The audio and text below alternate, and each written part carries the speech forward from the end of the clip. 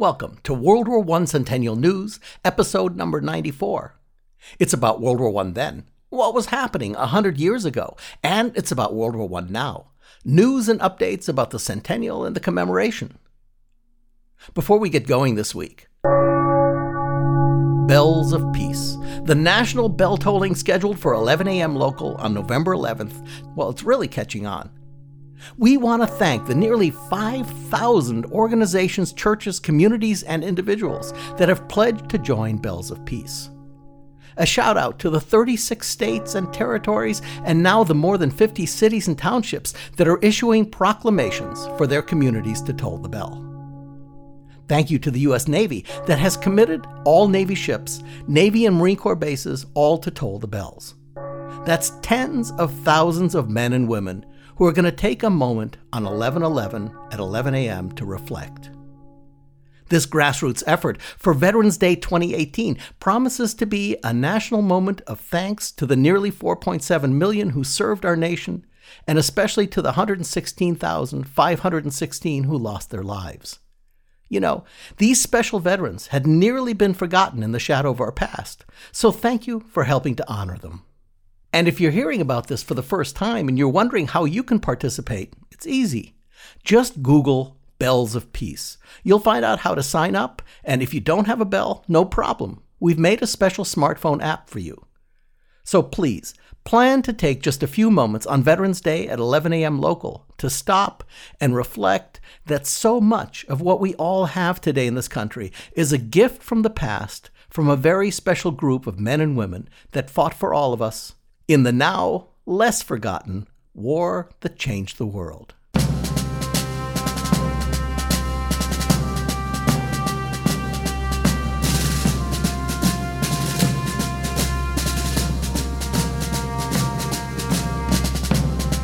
In this week's World War I Centennial News podcast, we start 100 years ago with a story of refugees and liberation as the occupied towns of northern France and Belgium see the invaders pulling back.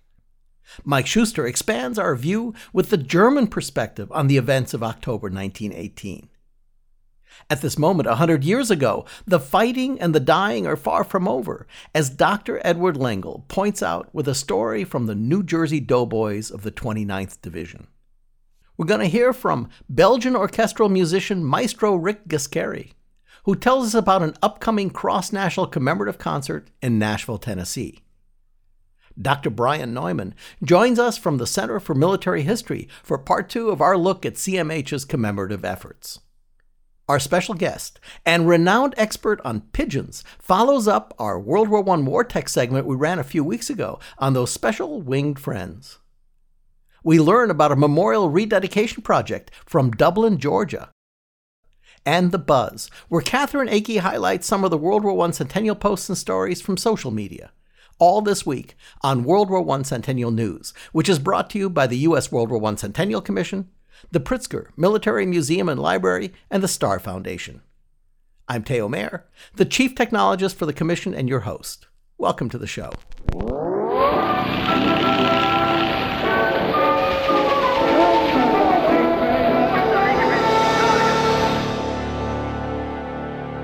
We're back in 1914, as Germany quickly rolls across, invades and occupies Belgium and much of northeastern France.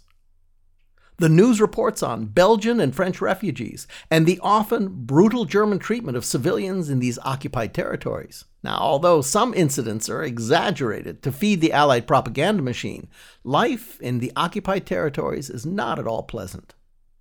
With America not yet in the war, American Herbert Hoover's Commission for Relief in Belgium works behind the German lines to provide aid for civilians, and especially the children. These humanitarian efforts help to save literally millions of civilian lives. Now, sliding forward in time to 1918. 100 years ago this week, the German troops are retreating towards their homeland, and the refugees are once again on the road. This time, many in hopes of returning to their homes, while some others willingly and unwillingly follow the Germans eastward. Back in the United States, the media and the public attention once again turns to these civilians and the hardships they're facing in the war's wake. Interestingly, very little attention is given at this time to the much worse humanitarian crisis faced by civilians in Russia and Eastern Europe, though Hoover will turn his attention to these after the war. Speculation also turns to what Germany will look like post-war, driven by Wilson's October 14 response to the armistice explorations, when he flatly declares that no armistice is possible until Germany shifts from an empire to a democratic government. From the New York Times. Dateline, October 15, 1918. No peace, says Wilson, till Kaiserism ends.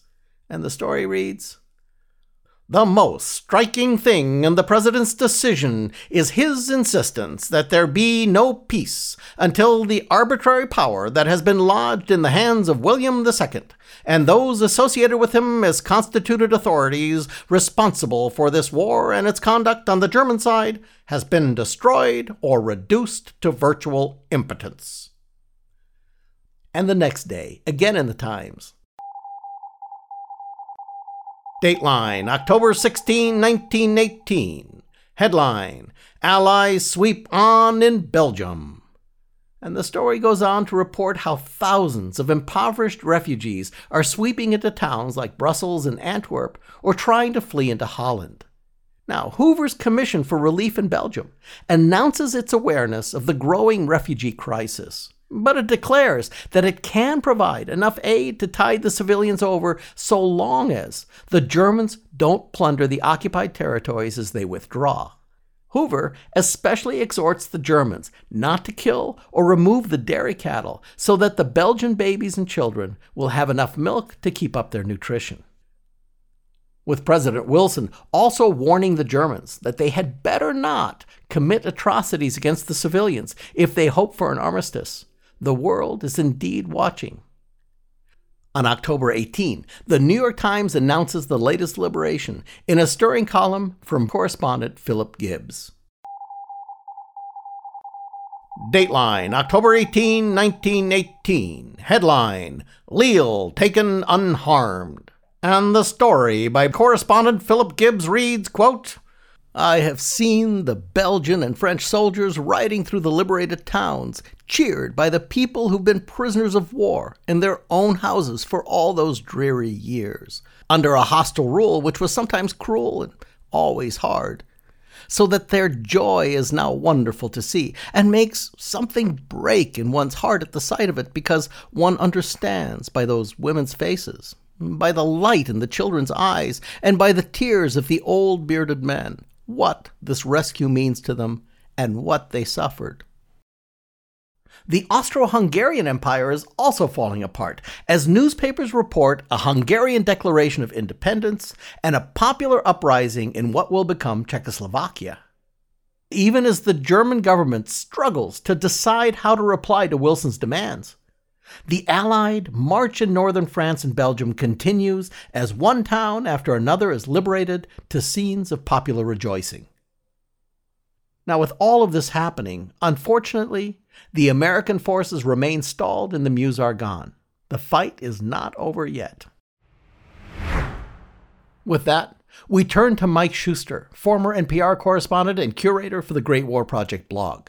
This week, Mike's post focuses on the German homeland. Now, Wilson has declared an end to Germany's imperial power as a precondition to armistice, and the German people themselves are definitely fed up with the war. There's change afoot, but what change? Two great competing political forces are rising in Germany. On the one side, Lenin's communist and socialist Bolshevik revolution, and on the other, Wilson's promise of democratic self-determination. Both of these are of great interest to the German people and foreshadow what will one day become an ideological battle we call the Cold War. But for now, the fighting is still red hot on the Western Front. That's right, Theo. And so the headlines are critical situation for Germany. German leaders beg Kaiser to seek peace. Fear of communist revolution in Berlin. Support for Wilson's peace is growing. And this is special to the Great War Project. In the first week of October, 100 years ago, The domestic political situation inside Germany and the military situation for Germany all along the Western Front were both unraveling. On October 1st, writes historian Martin Gilbert, the British Expeditionary Force prepared to break through the final obstacles of the German lines on the Western Front, and the Americans get ready to launch a new attack in the Argonne Forest. The German High Command begs the Kaiser to issue a German peace offer at once. The German army declares its top military commander is infected with Spartacist, that is, communist and socialist ideas. Gilbert reports soldiers on leave at home were certainly prey to political agitation of the most extreme sort. The communist leaders, Karl Liebknecht and Rosa Luxemburg, were demanding an immediate peace and the end of the monarchy. Not for them, Gilbert reports, the panacea, if such it was, of a democratic or parliamentary monarchy, British style. Their aim was revolution and a socialist republic. In Russia, the Bolshevik leader Vladimir Lenin is elated at the possibility that his goal of an international communist revolution is spreading beyond Russia's borders. In those first 4 days of October a century ago, Gilbert reports, saw the Allied armies advancing on all sectors of the Western Front. But with this Allied success came news in the same moment of grave difficulties on the American sector of the front. After their food ran out, the Americans there were accidentally hit by an artillery barrage from their own side. They released their last carrier pigeon with an appeal for Americans to stop shelling Americans. This was the episode that became known as the Lost Battalion. At the same time came more news from Germany. Gilbert reports the first German Revolution took place on October 2nd, not in the streets, but in the German council chamber. With Germany's situation falling apart, German military and political leaders alike urged the Kaiser to declare an immediate truce. On October 4th, a German peace note was sent to the American president, Woodrow Wilson, asking him to agree to an armistice. It was made clear to him by the German and Austrian leaders that this was not to be a surrender, not even an offer of armistice terms, but an attempt to end the war without any preconditions that might be harmful to Germany or Austria. Wilson studies the note, and the war wages on. Inside Germany, reports Gilbert, the continuation of the fighting led to an increase in public discontent. Karl Liebknecht, the communist leader, is thrown in prison. His followers demand an end to the monarchy and the establishment of Soviet-style rule in Germany. Gilbert reports, with the disintegration of empires, the struggle of subject peoples intensified.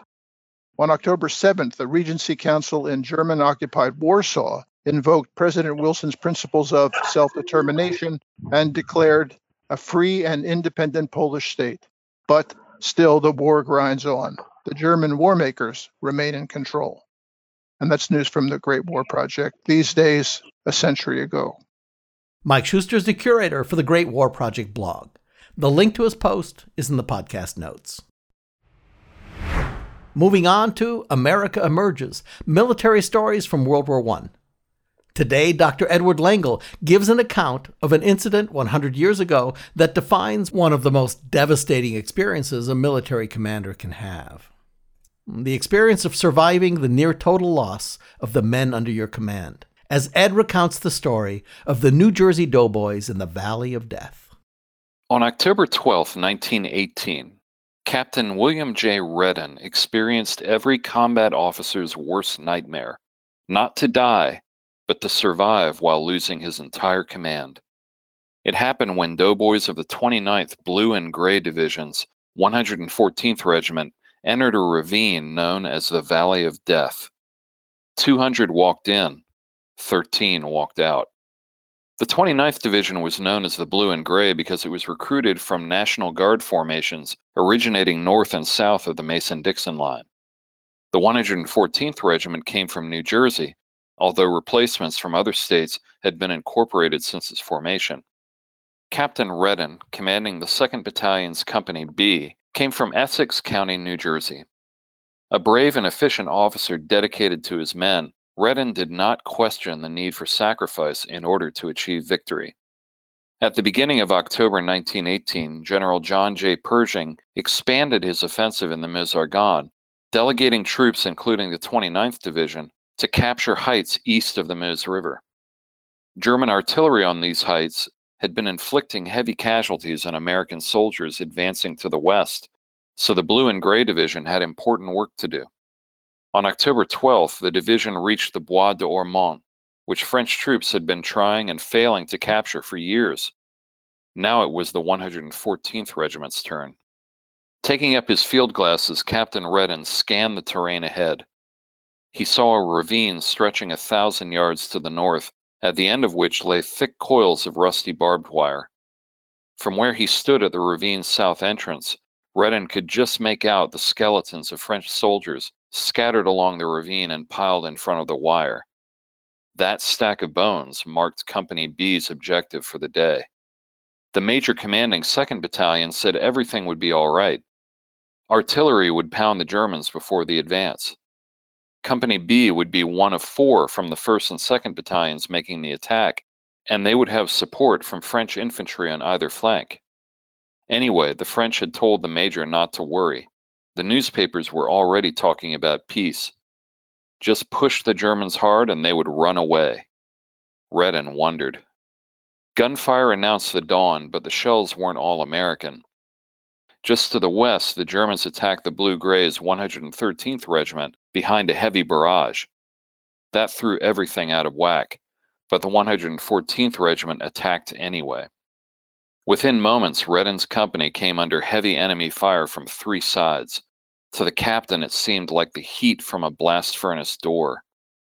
American artillery had done little to suppress the Germans, and the French infantry had moved only a short distance forward before falling back. Men fell, but Company B kept advancing in short rushes from shell hole to shell hole. The surviving Americans finally took shelter among the piles of French skeletons. Looking up, they discovered that the German barbed wire was entirely uncut. The other 3 American companies had all been beaten back. Company B was all alone. German machine guns and artillery poured a withering fire into the Americans. During intervals in the shelling, German infantry rushed down from either side of the ravine in dogged attacks. Unable to pull back, Redden and his men stayed there all day, barely holding on. At dusk, the captain called his remaining doughboys together. Out of 200 who entered the Valley of Death, he had 13 men left. Redden never remembered how he and his men made it out of the ravine that night. Some of his boys later told him that he was raving, screaming about slaughter and swearing to find and punish the officers who had ordered the attack. Several days later, he recovered enough to return to the lines, but his battalion was gone, annihilated. Redden never forgot the events of that day. In his memoir, Other Men's Lives, he wrote, "I have never felt more alone at any time in my life. What happened to me from then on was of no consequence. Death or wounds could not have been worse. In fact, death would have been a relief. Picture, if you can, that terrible ravine full of our own buddies, wounded, dying, and dead. Your boys.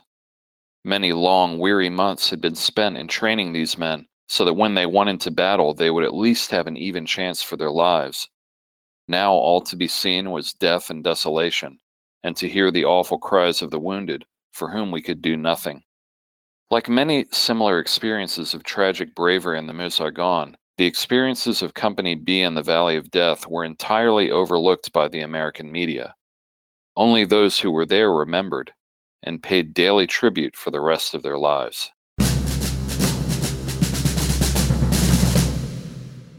Dr. Edward Lengel is an American military historian and our segment host for America Emerges, Military Stories from World War I. We put links in the podcast notes for Ed's post and his author's website. And that's it for 100 years ago. Now we're going to fast forward into the present with World War I Centennial News Now.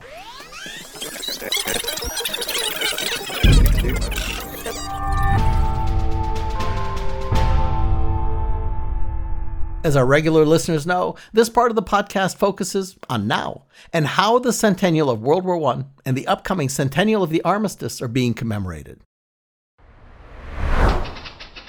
This week in Commission News. Now, we already told you about how Bells of Peace is developing into a great national grassroots movement. But there's a lot more going on as we head towards 11/11. For example, last week, the national hashtag Countdown to Veterans Day social media campaign went live. This is a national, multi-organization effort to create broader awareness about and for Veterans Day. To participate, follow and post under the hashtag Countdown to Veterans Day, which this year, of course, has extra significance as the centennial of the armistice. So we put together a few Veterans Day facts for you. Now, first of all, from the Oh Really department. If you're writing, posting, or tweeting about Veterans Day, no apostrophes. Veterans Day is plural, not possessive. It's not a day that belongs to veterans. It's a day that belongs to all America about our many veterans. So no apostrophe. Next, and many of you know this one. In 1919, on November 11th, the anniversary of the armistice was designated as Armistice Day in honor of the end of World War I. November 11th remained Armistice Day through two more major wars, World War II and Korea. And it was in 1954 when the observance was renamed from Armistice Day to Veterans Day to honor all American veterans from all wars. So, in 2018, the 11th hour of the 11th day of the 11th month is the centennial of the World War I armistice, and it falls on Veterans Day without an apostrophe. There are so many incredible events being planned around the country and indeed around the world to commemorate the centennial of the armistice that we can only highlight a very few of them. But everyone who's holding an event is encouraged to put them into the National World War I Events Register so that your commemoration is preserved in the National Archive of Centennial Events for posterity. If you're holding an event, large or small, please go to ww1cc.org/events. Click on the big red button and submit your event to the register. Here's a few examples for you. If you're in Honolulu for Veterans Day, they're putting on a really big event there at the Hawaii Natatorium in Honolulu. It's a water competition Olympic training pool that was built as a World War I memorial, and it was also a 100 Cities, 100 Memorials awardee. Their events are all built around the World War I Armistice Film Festival, running on a big LED screen between other special events that weekend. Now, those events include a vintage aviation flyover and air show, Bells of Peace, the 111th Army Band, an F-22 flyover, and lots of music, performances, all topped off at the end of the day with a fireworks display. Sounds like a great event.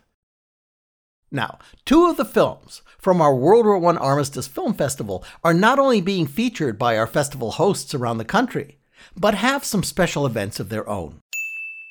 Pershing's Path of Glory is having a special premiere showing and VIP reception on the evening of November 11th at the American Film Institute and Cultural Center in Silver Springs, Maryland. You can get tickets for both and meet and toast the cast, the producers, and the creators of this special tribute to the legacy of General John J. Pershing, starting at 6:30 p.m. We put a link to the tickets in the podcast notes, or search Google for Pershing's Path of Glory tickets. I tried it, it works. The Hello Girls documentary is winning award after award at the film festivals. And on November 11th, there's a very special performance in France. Elizabeth Cobbs, the author of the book, executive producer and director James Theris, Carolyn Timby, who's going to be on the podcast next week, and a few other daughters and granddaughters are all meeting up in Chaumont, France, at General Pershing's former headquarters for a Hello Girls commemoration. Then they're going to stream the film to the entire city of Chaumont. Okay, let's switch to music. There's a musical event planned for Nashville, Tennessee, that reaches across the Atlantic to invite some Belgian musicians to America's country music capital, Nashville. But it's not a country music event that's being planned. Maestro Rick Giscari and several members of the Brussels Philharmonic Orchestra are bringing over an inspiring international musical event, The Great War in Music, which will play in Nashville the weekend of November 10 and 11. Calling in from Belgium, and with us today is Maestro Giscari. Maestro, welcome to the podcast. Hi, Tayo.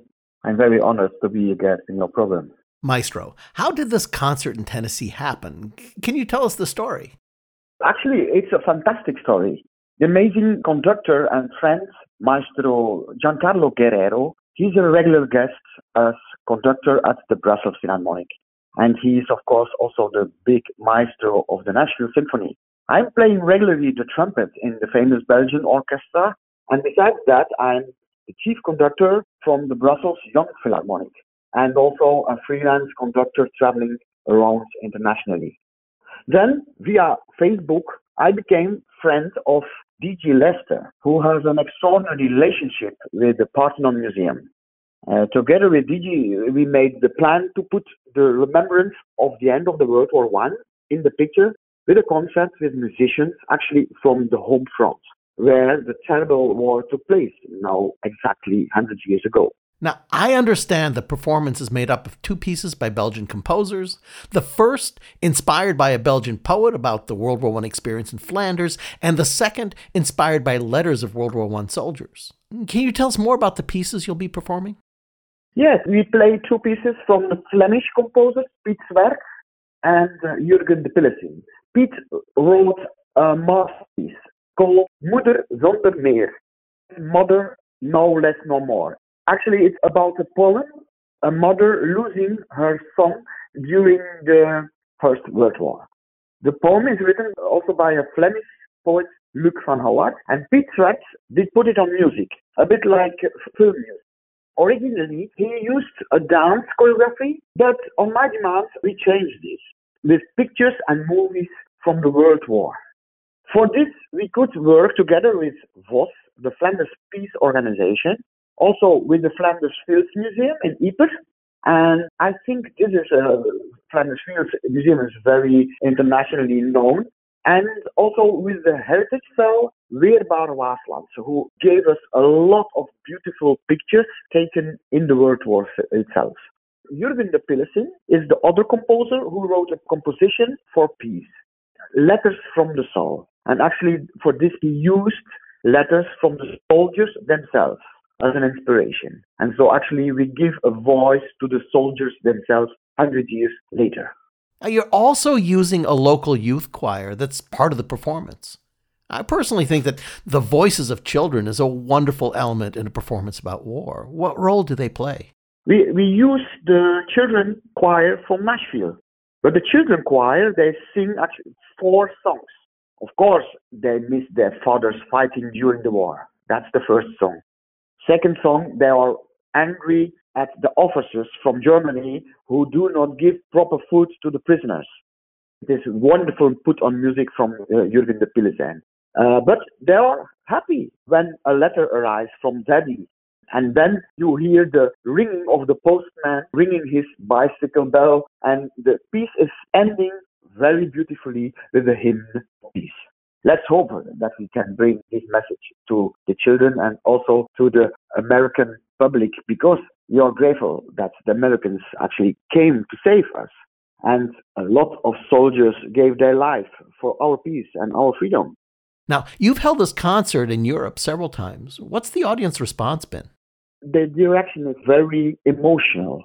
They see the picture, they see the movie. It's not easy music to listen to. It's contemporary music. And then all of a sudden you hear this voice of these children and you get emotion. You really feel the suffering of the people in Europe during this war. You feel it. Maestro, it sounds like a wonderful program. I'd love to see it. Are you going to videotape it or something?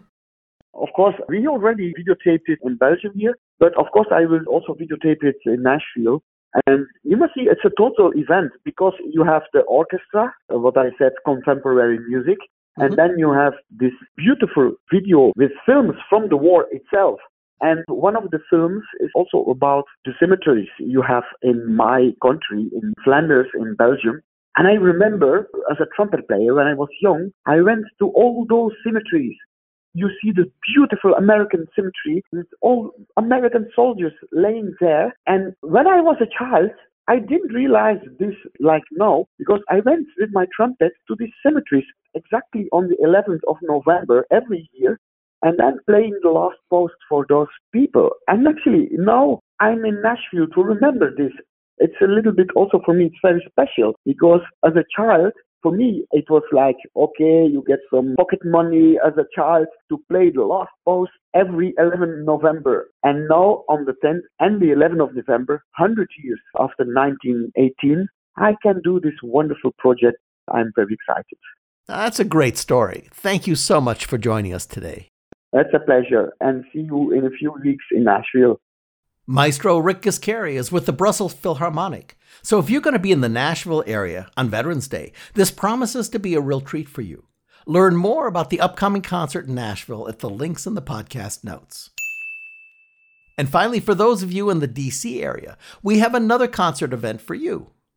On November 10th, at the Church of the Epiphany in Washington, D.C., the New Orchestra of Washington, the Washington Master Chorale, and Music Viva New York are commemorating the solemn occasion of the armistice with a co-commission from acclaimed American composer Joseph Turin, based on librettos by war poets. The program also features works by Holst and Ravel, both composers directly affected by World War I. You can learn more and find tickets by following the links in the podcast notes. In our Historian Corner this week, we're going back to the Army Center for Military History, the CMH, for Part 2. As you may recall, a few weeks ago, we spoke with Dr. Eric Villard, who told us about the great website resources the CMH has built for World War I. Well, they've done so much great work at the CMH, we wanted to do a Part 2 to further explore the resources the Army's put together about World War I. With us for the second part of the journey is Dr. Brian Neumann, historian at the Center for Military History. He's the series editor for 10 World War I commemorative pamphlets, the narrator-historian of a series of YouTube videos, and the lead historian for 4 events that the Center supported in France and Belgium. Brian, you're a busy man. Welcome to the show. Thank you very much. I'm happy to be here. Now, Brian, I spent some time with the pamphlets. They're not only filled with great information, but they're visually really stunning. Could you tell us about them, please? What are they? Who are they for? And what do people get with them? Absolutely. The pamphlets are a part of the Center's commemorative element. One of the things that the Center does is write the official history of the United States Army, but we also want to convey our history to not only the Army and the soldiers, but the general public as well. So we want some more easily consumable products. And that's what these are. Is the pamphlets are roughly 60 to 70 pages, depending upon the topic. They are targeted at not only the U.S. Army personnel, but also the general public. So really a general readership. And people can get them by going on to the CMH website, which is www.history.army.mil. Now, they'd seem to be a pretty good resource for teachers as well, wouldn't they? I agree. I think that my vision as the series editor for the project was that good basic understanding about what happened or what the United States Army did in the war. Why did we join? What was necessary to actually build up the Army? And then how did it actually engage in combat? And then, of course, how did it come home? And we also have a pamphlet on the Mexican expedition, and we will also have one on the occupation and demobilization, along with the concluding pamphlet, which will cover the Russian expeditions, the 2 expeditions to Russia between 1918 and 1920 or so. So we really want to give a good overview of this period. And as a former college professor myself, what I wanted was something that not only an expert like myself can look at and agree with and appreciate, but that really would play to a good general audience. So something that I think could span the gap. And as I said, they're also really beautiful. Thank you very much. All of the map work was done in-house. They're all originals. And all of the images were located either at the National Archives or the Library of Congress. So it's all open source, and with the exception of, I believe, one that we got from a source in the United Kingdom. All of the work is done in-house with the exception of the actual physical printing, but we do produce everything. Now that leads us to the videos. I have the same basic questions. What are they? Who are they for? And what do I search for on YouTube to find them? The videos are the product of another organization called Defense Media Activity. It is part of the Department of Defense.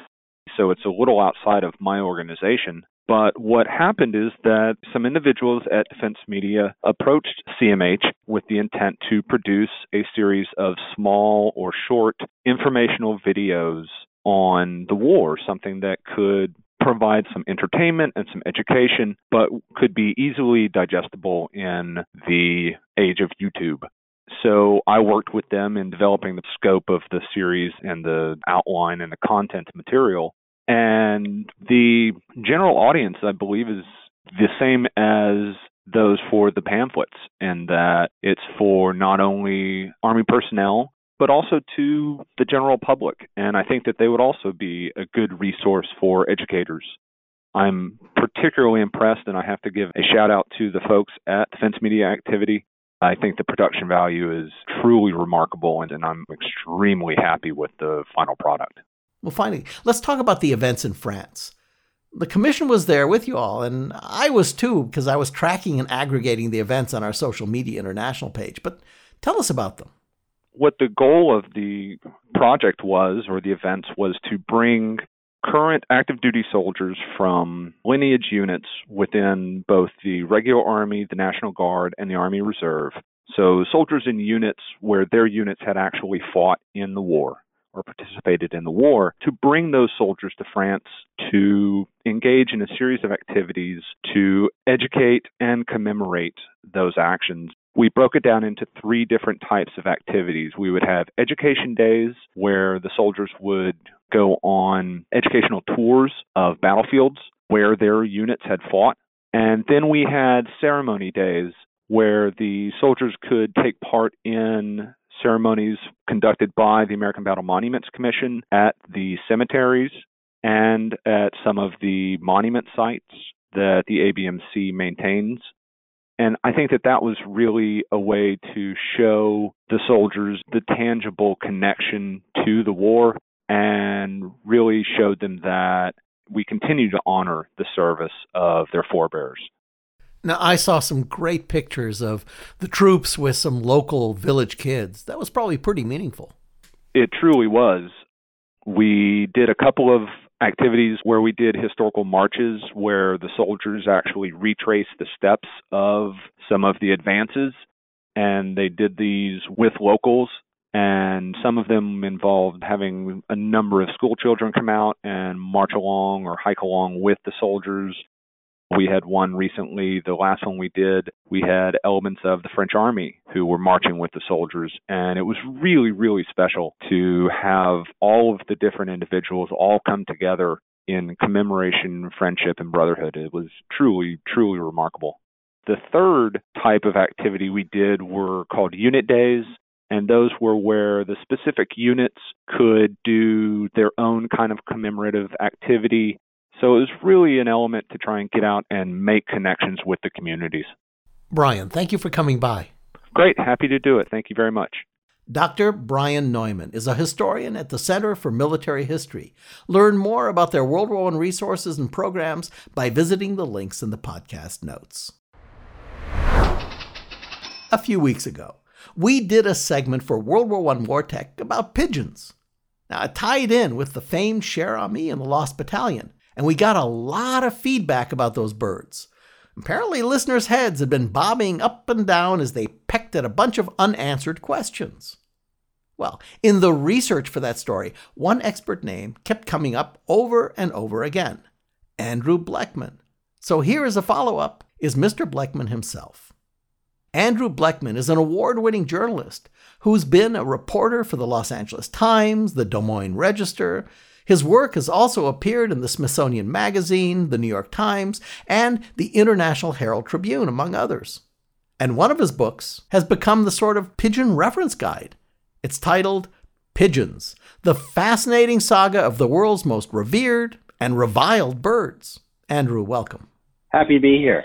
Now, Andrew, we've been talking about this interview in our editorial meeting, and I think we're as fascinated by pigeons as the rest of the world. So, starting with your book title, why are pigeons revered and reviled? Well, it's interesting. For the vast majority of human history, they've been revered. Mesopotamians mention them in their cuneiform tablets. They're in Egyptian hieroglyphs. They were seen as fertility symbols. They were the first domesticated bird. They've been used all through human history. Messages were sent up and down the Nile about flood levels, and they've been used during all sorts of wars to help us. Julius Reuters started his news gathering organization on the backs of pigeons. The reviling is actually quite new. It's only since really post-World War II, and it had to do with just an overabundance of pigeons in our cities. It's mostly an Anglo-American thing in terms of reviling them. And it happened pretty quickly. The pest control industry reviled them as well in their advertisements. When there was so much cheap food around, abundance after World War II, the U.S. was in prosperous times. A lot of it fell on the ground, and you end up getting a lot more pigeons. So that's how they became reviled. Okay, so everybody's got this general vision about homing pigeons. They seem to loyally return to the roost, right? But how do you imprint home on a homing pigeon? It happens automatically. Homing pigeons are a breed within the species of pigeons, and basically they're bred for their homing instincts. Some are better than others, just like some play soccer better than others. They're imprinted the minute they're there. So when you train them, you take them a block away, a mile away, 10 miles away, eventually up to like 600 miles away if they're racers. And they'll just come back home like a laser-guided missile without stopping for food, water, rest, or anything. Now, we were kicking this question around and wanted to ask you, when we did the article, we found these mobile pigeon coops from World War I for messenger pigeons. Now, how does that work for the pigeons if the coop is mobile and changing locations? That was high tech at the time, frankly, at least in terms of animal breeding. The most important thing to know about them is homers don't go from A to B. Homers go from B back to A. Your Reuters would send messages from one place back to the other, and then you would take the pigeons back, and then you would send them back again with news releases. Same thing with the mobile loft, but somehow the breeders, the pigeoneers, were able to acclimate them so that the loft became their homing spot versus a permanent spot. It's just a really tremendous amount of breeding and training acumen. Now, there's a lot of theories about how the birds know where home is. Any current leading theories or even conclusions? There's a lot of theories, and it seems to be it's a combination of all of them.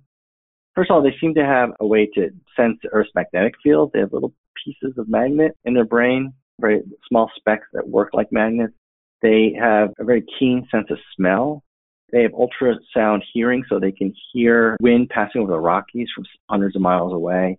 And they also have ultraviolet vision, so they can see things that we don't see. So it seems to be a combination of all of it. They're always just trying to get home, and usually to a spouse. Well, does it help if you have the pigeon's spouse in the roost?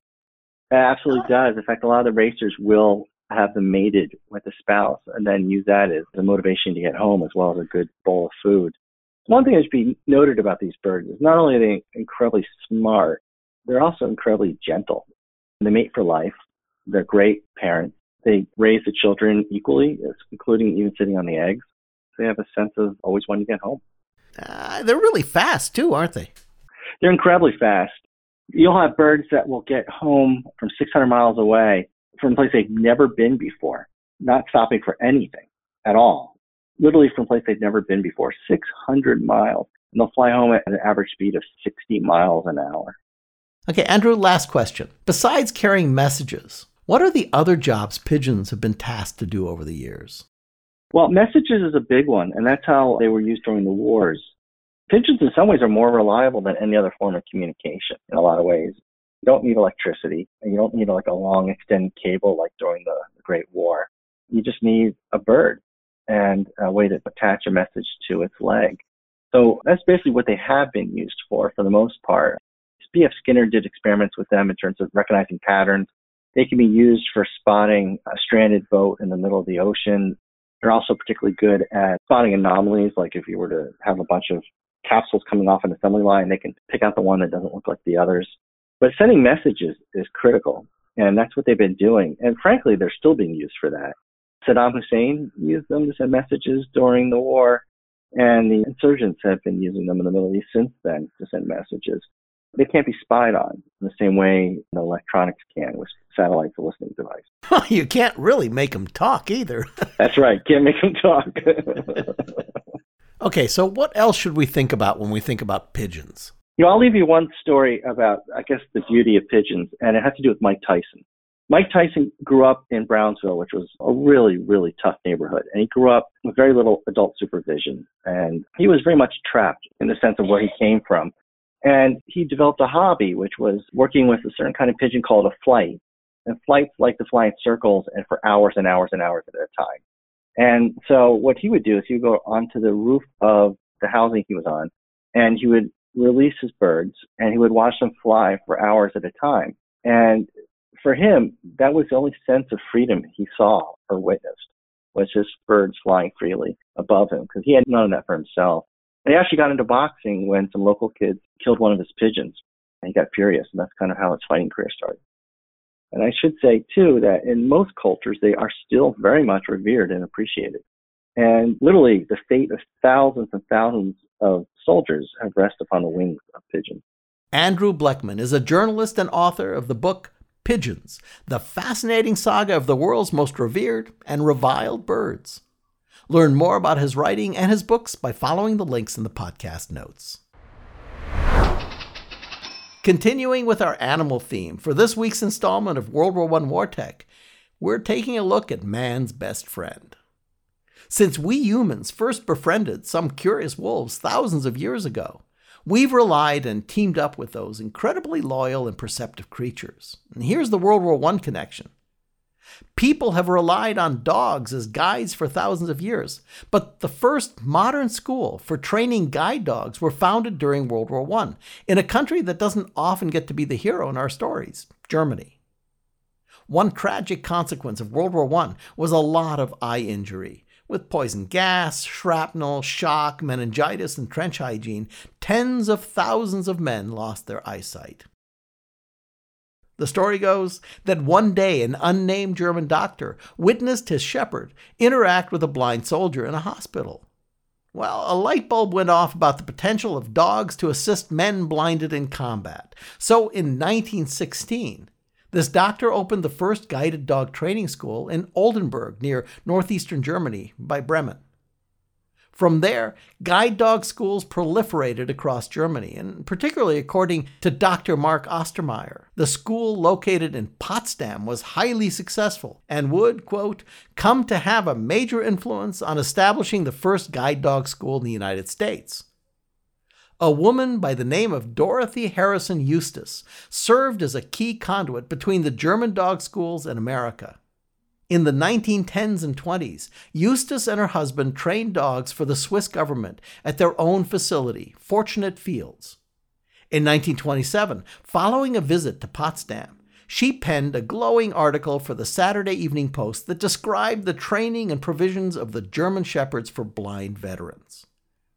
Quote, because of their extraordinary intelligence and fidelity, wrote Eustace, Germany has chosen her own breed of shepherd dog to help her in the rehabilitation of her war blind, and in the lovely city of Potsdam she has established a very simple and businesslike school for the training of her dogs as blind leaders. Dorothy's article didn't escape the attention of one Morris Frank, a young man blinded by two unfortunate accidents. So he traveled from the U.S. to Switzerland, where, under Eustace's tutelage, he meshed with a dog named Buddy. Frank and Buddy came back to America and deftly traversed the busy streets of New York City together, demonstrating that guide dogs could do their job even in the most crowded and hectic locations. In 1929, Dorothy Eustace and Morris Frank co-founded the Seeing Eye, the first guide dog school in the United States. It's another unknown legacy of the war that changed the world. Okay, we've done a lot of stories about our 100 Cities, 100 Memorials, $200,000 matching grant challenge to rescue and focus on local World War I memorials. But it's really important to point out that there are a lot of great memorial restoration projects being done around the country outside of that initiative. And we wanted to profile one of those for you this week. This is a project brought to us by the Georgia Centennial Commission about a memorial effort to remember a group of African-American World War I veterans whose service, like so many of those doughboys, has been overlooked until the centennial. Today, we're joined by Scott Thompson, attorney and World War I historian, Keith Smith with the American Legion, and Buddy Adams, president of the Friends of Veterans. Gentlemen, welcome to the podcast. Good morning. Good morning. Now, this project uncovered the names of 21 African-American soldiers from Lawrence County, Georgia, whose names were not included on the memorial near the courthouse. Can you tell us about the project? Yes, sir. This is Keith Smith with the American Legion. We started doing this project roughly about 21 years ago when Scott Thompson began doing some of the research for some of the veterans programs that we do regularly here. From there, the project somewhat grew, especially over the last few years. Right around 2016, the World War I Commission, Dr. Virginia Dilks contacted our local newspaper, who in turn contacted Scott and myself, and we made the conscious decision that we would put together these names and some backgrounds on these individuals, and along with the help of Mr. Buddy Adams, that we would change the plaque over during the centennial because we thought that would be the most appropriate time to do it. So who did the research? This is Scott Thompson. 21 years ago, when I started my historical writing career, I had a column coming up for Veterans Day. So I went through and found out a list of all of our veterans who had either been killed in action or died during the war, and discovered a book that was put together in the 1940s through the help of the American Legion in the state of Georgia. And luckily, our county made a detailed record of every soldier from the county who served with biographical information, and made lists of those who lost their lives. And they were segregated by white and black. And I noticed that none of the black names were on the monument. So as Keith said, way back in 1997, this project started. It kind of lost steam, and then 2 years ago, with the help of the American Legion, the Georgia World War I Centennial Commission, and Buddy Adams, who was formerly on the County Commission of Lawrence County, this project got feet again, and we just completed in the last 3 weeks a dedication ceremony to honor these 21, possibly even more, gentlemen who lost their lives in World War I in the service of our country. So the rededication, how did the community participate? And I guess more important, how did they react to it? Very well. It grew into something even more magnificent than I even thought it would even be. Johnny Payne, who is part of our United Way, he got together with other important people, the county commissioners, Miss Judy Drigger, and others, and we were able to get in individuals from our local VA center. For those who don't know, the Carl Vinson Medical Center is one of the largest VA centers in the Southeast. Used to be a naval hospital, and we got great participation from those individuals. The lead chaplain out there is African American, so he came out and spoke for us. Keith Griffins, another prominent African American, was here, said a few words, came out for that. We also got the chairman of the VA, Mr. Epps, to come down. The mayor participated. It was a great cross-reference, both African Americans and young people that came in as well. The DAR dedicated a wreath out there, which was really, really nice. And we had a couple of African Americans. One was a Marine that also came out and laid the wreath as well. And we didn't leave out the young people. Dublin High School had the choir come out and sing a few songs in dedication for the memory of these individuals. And a young man from West Lawrence High School came out and played taps at the end. And we think it's very important to involve our young people because they're the legacy. We pass this on to them, and they understand the importance it is to remember the veterans who have fought and died for this great country of ours. Well, it sounds like an incredible event and recognition and project. Our regular listeners know that in World War I, the Army was segregated, so a lot of valiant warriors went unrecognized. And thank you, gentlemen, for helping to straighten that out. Well, you're welcome. We just thought it was the right thing to do. Another project that we took on here, we have the Tuskegee Airmen that flew P-51s over World War II. As a county commissioner, we named an intersection for these guys. Plus, the original chaplain of the Tuskegee Airmen lived in our community and was a pastor here for 10 years. So we're real proud of our Tuskegee Airmen connection here in Lawrence County. Plus, we've gone and named a lot of roads after our people that's been in the military. We named part of the bypass after Lieutenant Colonel Clyde Stinson Jr., which was one of the highest ranking officers killed in Vietnam. So our community is committed to our veterans.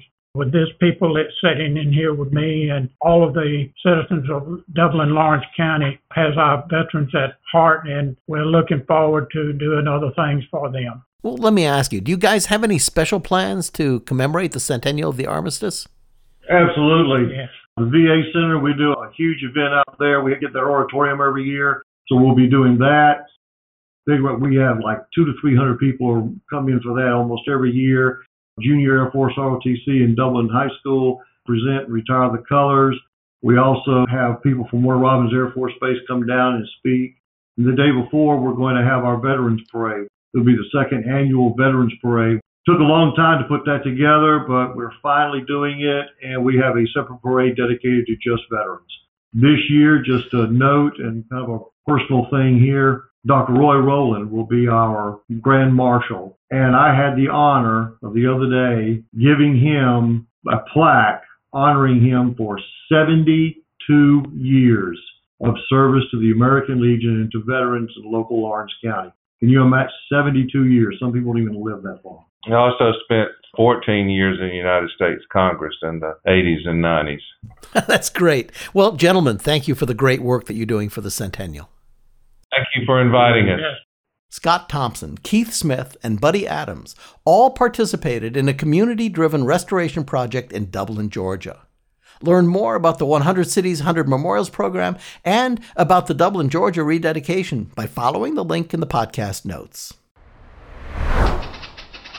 And that brings us to this week's Speaking World War I, where we explore the words and phrases rooted in the war. Let's talk Marine Corps. Marines are called a lot of things, and I assure you, the richest names for Marines come directly from their DIs, their drill instructors, including such delightful endearments as maggot, you sorry excuse for a soldier, and so on. But the Marines also have a lot of nicknames like Leatherneck and Jarhead and so forth. There's one nickname given to the Marines by their enemy in World War I, the Germans, where they earned their reputation as fearsome fighters. Their new nickname, and this week's Speaking World War I, is Devil Dogs.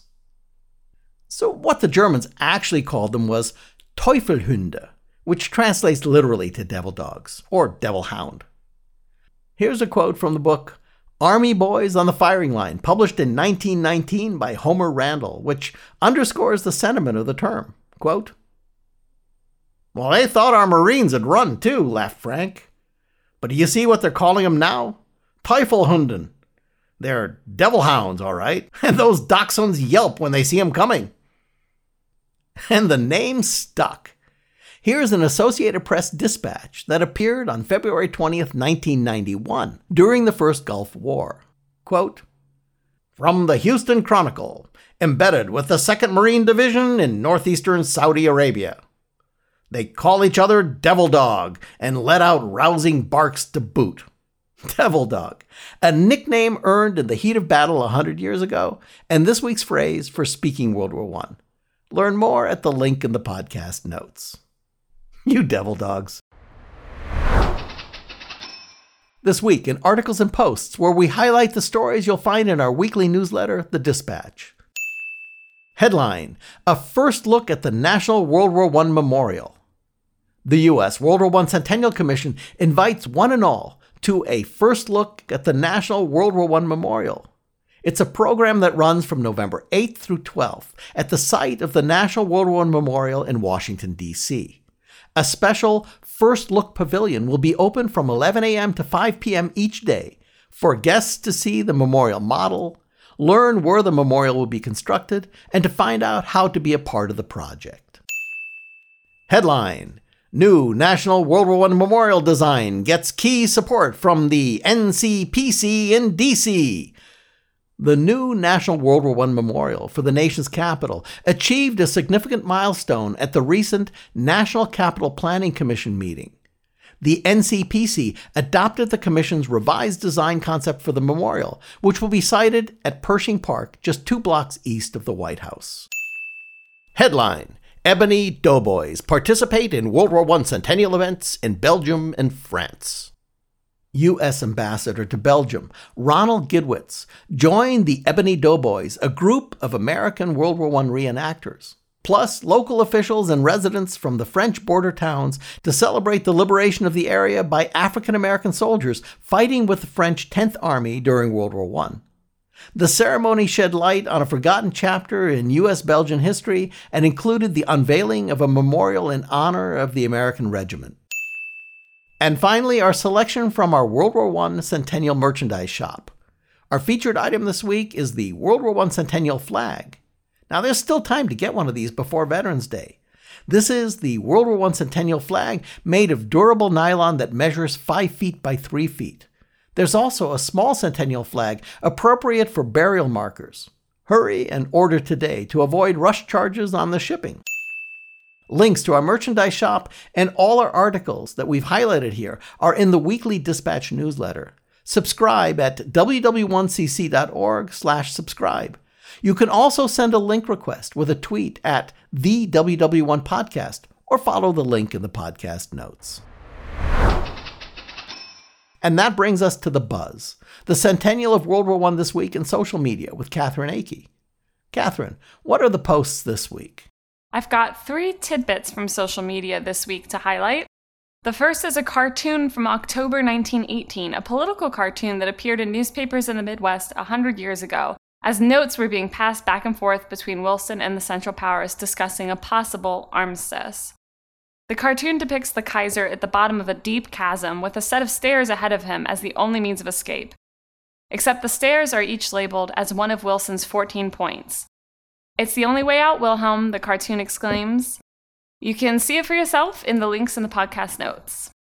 Secondly, the Facebook page for the group Flanders Fields 1418 published an interesting project recently. Some 600,000 people from all over the world died in Belgium during World War I.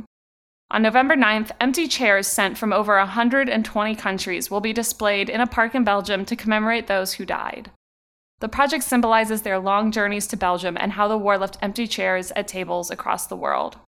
Some chairs that have made the long journey to Ypres belong to World War I veterans, including an American rocking chair belonging to Arthur Neal, a medic in the U.S. Army during World War I who served on the Western Front at the end of the Great War. The chair was sent to Ypres by his grandnephew Rob from Tennessee. If you want to help with the exhibit, you can follow the link in the podcast notes and look at the comments to see which countries' chairs are still missing. You might know someone who can help. Last for the week, one of the most popular articles we shared this week comes from the History Channel website. The article, "Why October 1918 Was America's Deadliest Month Ever," investigates the great scourge that peaked this month 100 years ago, the flu. Follow the link in the podcast notes to read it. That's it this week for The Buzz. Okay, that's a wrap for episode number 94 of the award-winning World War I Centennial News Podcast. Thank you for listening. We want to thank our guests, Mike Schuster, curator for the Great War Project blog, Dr. Edward Lengel, military historian and author, Maestro Rick Gascari with the Brussels Philharmonic, Dr. Brian Neumann, historian with the Center for Military History, Andrew Bleckman, journalist and author, Scott Thompson, Keith Smith, and Buddy Adams, members of the Dublin, Georgia community and participants in the rededication of their local World War I memorial. Catherine Akey, World War I photography specialist and line producer for the podcast. Many thanks to Mac Nelson and Tim Crow, our interview editing team. To J.L. Michaud for his research. To Rachel Hurt, our fall intern. And I'm Teo Mayer, your producer and host.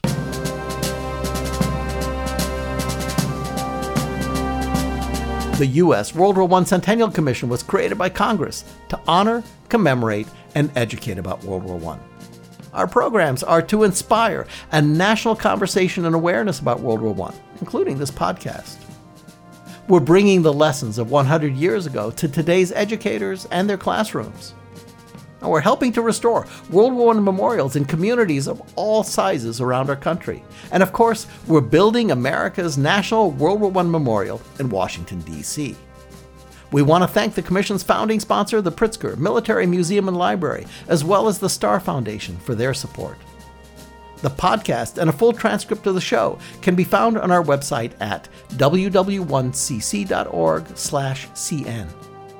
You'll find the World War I Centennial News Podcast in all the places you get podcasts, and even using your smart speaker by saying, "Play WW1 Centennial News Podcast."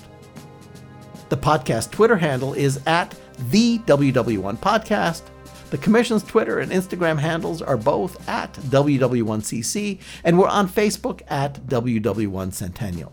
Thank you for joining us, and don't forget to share the stories that you're hearing here today about the war that changed the world.